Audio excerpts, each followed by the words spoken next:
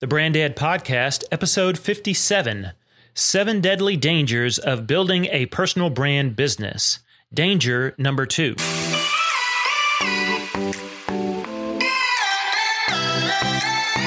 Too many personal brands are stuck pitching to everybody, getting heard by nobody, and settling for anybody.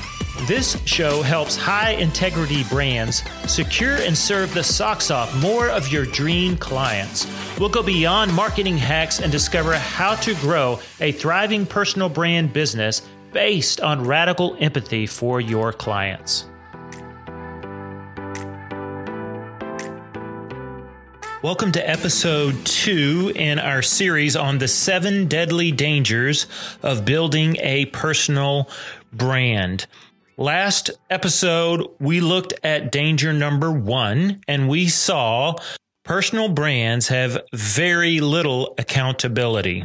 They have very little accountability. So go back and check out that episode.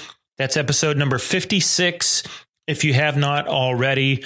And today we're going to jump into danger number 2. Originally, I thought maybe I would put 2 of these per episode. I think I want to keep it 1 danger per episode because I want to keep these short so that you and I can listen to them and not have to worry about them being too long to listen to. And number 2, I want to give us some questions to think about each time. Just help us maybe pause and reflect a little bit. If this is the only time we spend thinking about some of these aspects of what's at stake when we go build a personal brand, then at least let's spend these minutes well. Lots of attention out there is given to all of the wonderful things that come with building and having and growing a personal brand business. If you're a coach, a creator, a consultant, a freelancer, a solopreneur, when you have your own brand in business, there are lots and lots of benefits. That's usually where the spotlight gets shined. It's dangled out there like a carrot, we said last time. And a lot of that is true. All we're saying in this series is at least ask the question, is that the whole truth? You'll hear most of the attention go to how great it is. You'll hear some attention given to the challenges that come with building a personal brand business. I don't think we hear any talk that I am aware of about some of just the inherent dangers of building a personal brand. So that's where we are. And that brings us to danger number 2. Danger number 2 is that personal brands play on a dangerous field. And that field is the internet. Personal brands play on a dangerous field, and that field is the internet. Now, we know that what we think of as a personal brand business, it really could not exist the way that it exists right now currently before the internet. That would just be impossible. Personal brands, being a coach, creator, consultant, freelancer, solopreneur, speaker, and conducting business online like personal brands do, obviously that could not happen the way that it works right now before the internet. Now, that's not news to you, but let's think about that for a second. The connection between a personal brand business and the internet, I would like to suggest that they are so entwined that what is good about one is often good about the other. What is a strength of one is often the strength of another. But the flip side of that is true. Personal brand businesses and the internet are so entwined that also what is bad or what is a weakness about one is likely going to be bad or a weakness about the other. So let's take a few minutes just to think about both the good and the bad, the strengths and the weaknesses of the internet.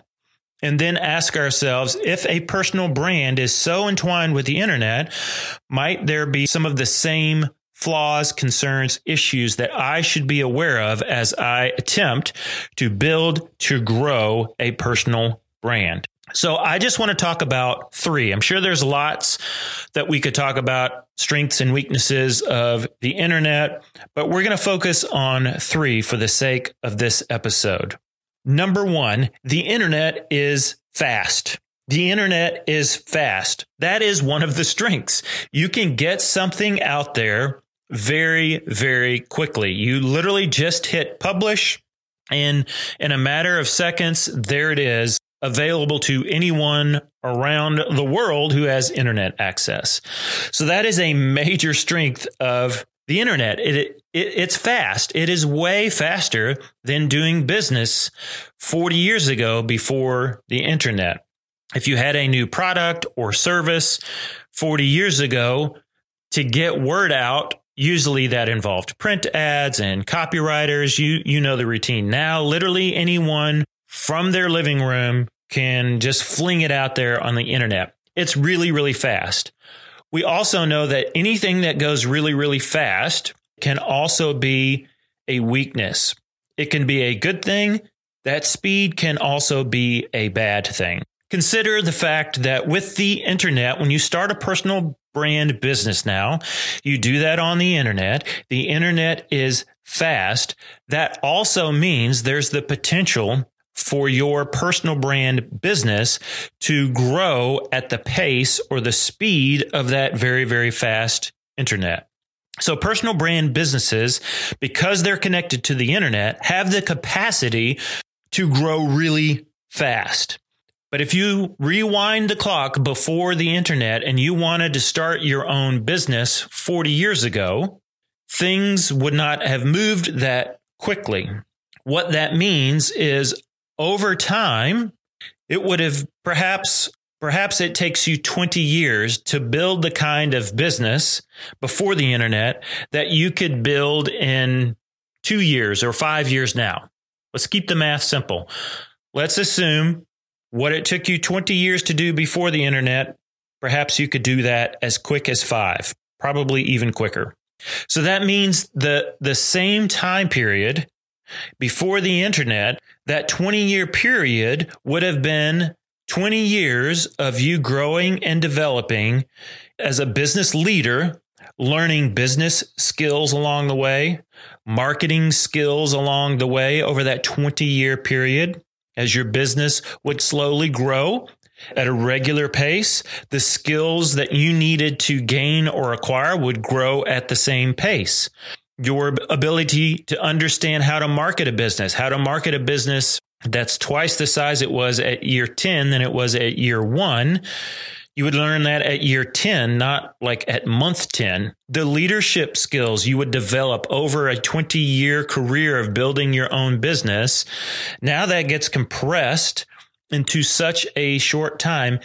Basically, any and all of the lessons that you would have learned building a business slowly over 20 years, you're racing past much of that when you build a personal brand business because it's built on the internet and the internet is fast.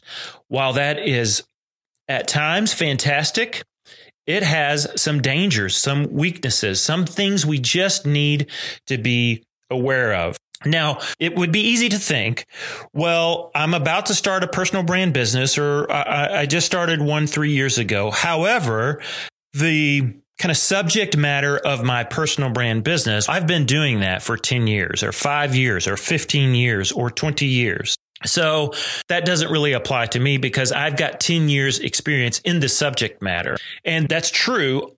I just want to remind us that being a subject matter expert or having 10 years of experience in a subject matter, let's say in a corporate job, in a corporate setting, you did this for 10 years, you've got subject matter expertise and experience. That is not necessarily the same thing as running a personal brand business around that subject matter. We're not talking simply about the subject matter. Running a personal brand business means you're in charge of everything, not just being a subject matter expert, but you're in charge of financing, bookkeeping, sales, the whole 9 yards. You're running a business. You're not just a part of a much larger business. So that's one of the strengths and weaknesses of the internet that we need to consider, because personal brands are so entwined with the internet that what's good or bad about one is likely good or bad about the other. So part one it's fast, and sometimes fast can be dangerous.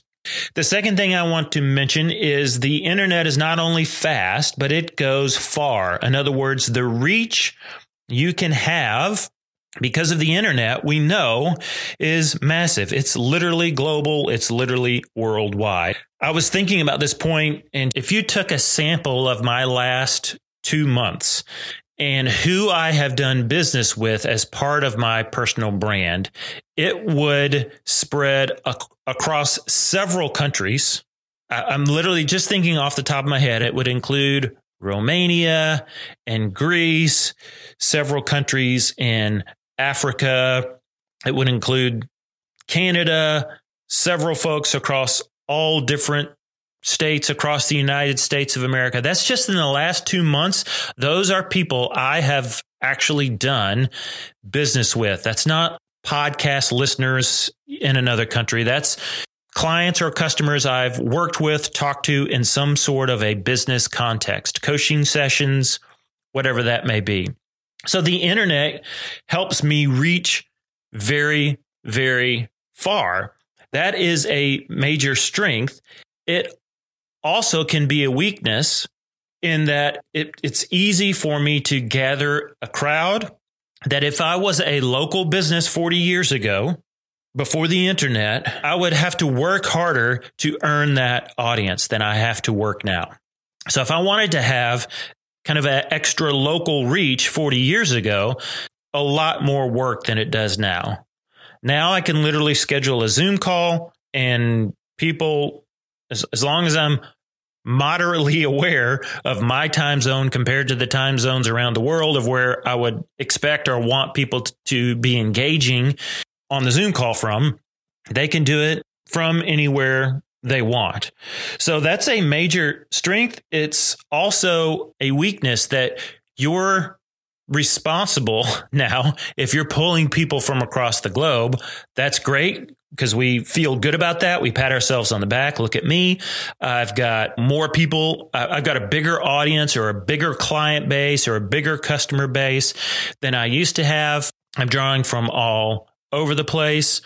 Well, there's a lot more demands on that. I don't know nearly as much about culture, how customers work halfway across the world as I do in my own context because I'm not over there. So I've got to be aware of that. That's a weakness where if I'm coaching or talking to someone who's separated by thousands of miles in a different country, in a different context, different primary language, different cultural setting, I've got to be aware of all the assumptions I'm bringing about. Things must work there exactly like they work in my part of the United States. The way consumers act here, I'm sure that's the same way they act out there. The way I would do it here, I'm just going to fling it out there and assume that's the way you do it there.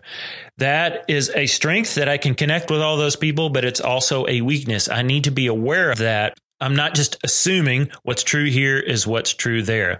So that puts a whole nother demand on me to think through what information am I passing along, what sort of coaching, what sort of consulting, what sort of advice, what sort of products. What am I putting out there? What am I suggesting? What am I assuming? And am I really serving my clients that might not be in the exact same context? Because it's much easier for me to just give a formula that I assume or presume is true universally than it is for me to take the time to step back and think, what's the principle beneath this that probably would be true beyond just my context or culture? That's a lot of work. I don't know if you've ever thought about that or tried to do that. That's a lot of work. So the internet is fast. Sometimes it can be too fast. And because our personal brands are so entwined with the internet, sometimes that moves us along too fast, and that can be dangerous. It also is far reaching. So it's fast and it's far reaching. We just need to be aware of that because it's easy for us to get greedy, overgrab, to overreach and not think through the fact that, not everyone I'm reaching is in the exact same context I am. And then the last one, the internet is fast. The internet is far reaching. You already know this. The internet is fake. It can be fake. It's a great place to be fake. If you're in the United States, you heard a lot about that over the last 2 presidential elections. But here is the reality. The internet primarily only sees what you speak. It only sees the words you put on your website, the captions you write on your social media. It predominantly only sees how you speak. And that's a strength in that you can declutter. You can get all the other stuff out of the way. It reminds me maybe a little bit of the music competition show that my family, we enjoy. Honestly, we enjoy The Voice. The whole setup of The Voice and that reality music TV show is that when a singer or artist comes on stage, the three judges cannot see them. They have their back turned. So they're only evaluating the talent based on the sound of the voice, not how they look, not how old, not how young. All of that criteria gets shelved because they can't see it. So they're only judging based on the quality of the voice. That's a strength of the internet. If I'm not the right looking, I don't fit the perfect profile for whatever it is. The internet's primarily about what you speak. So as long as you say it the right way, it can remove those other distractions that your dream client or dream customer might have to overcome, kind of like with that voice analogy. That's a strength. The problem is that means it's also really easy to be fake because people predominantly on the internet only see what you speak. So the weakness is they don't really get to see how you lead. They don't really get to know how you've structured things behind the scenes.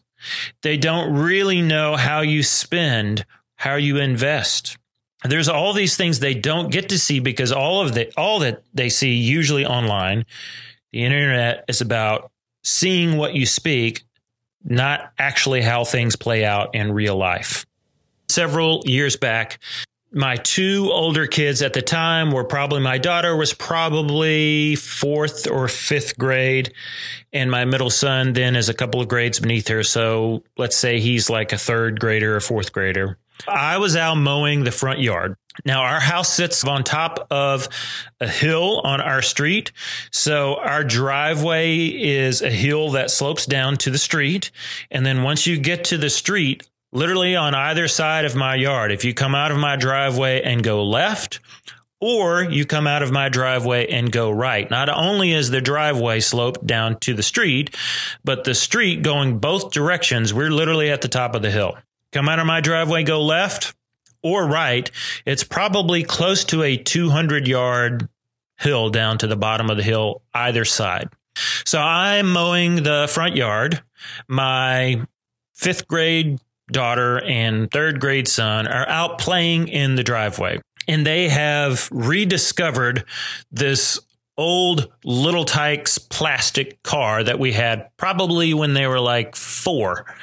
And for some reason, I just haven't thrown it away yet. So it's in the backyard. They find it, wipe it off for them because it's just been sitting in the yard for years. It's all faded, right? It was like red with the yellow top, and half those colors are faded away.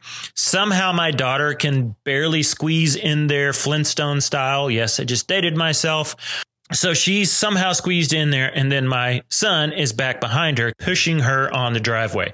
And they're just going in little circles. He's pushing her, she's laughing, he's laughing. They're just going in little circles. No big deal. The problem is, at one point, when my son pushes her, she doesn't quite make the turn on the driveway, the sloped driveway. Now, all of a sudden, her Little Tikes car, thanks to gravity, is now headed down the driveway that sloped towards the street. And it doesn't take long for her to pick up some initial speed. And before I realize what's happening, because I'm mowing, I look up and she is in the Little Tikes car.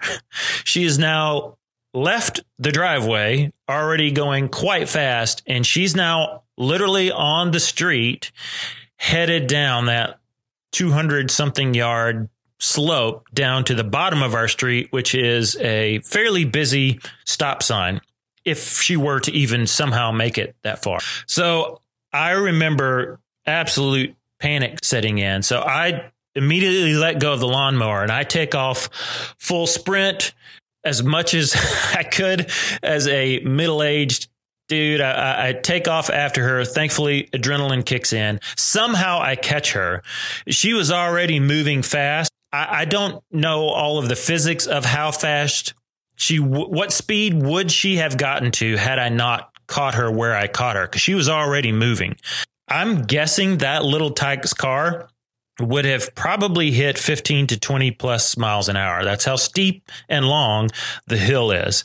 And a tiny plastic little Tykes car with a fifth grader inside of it.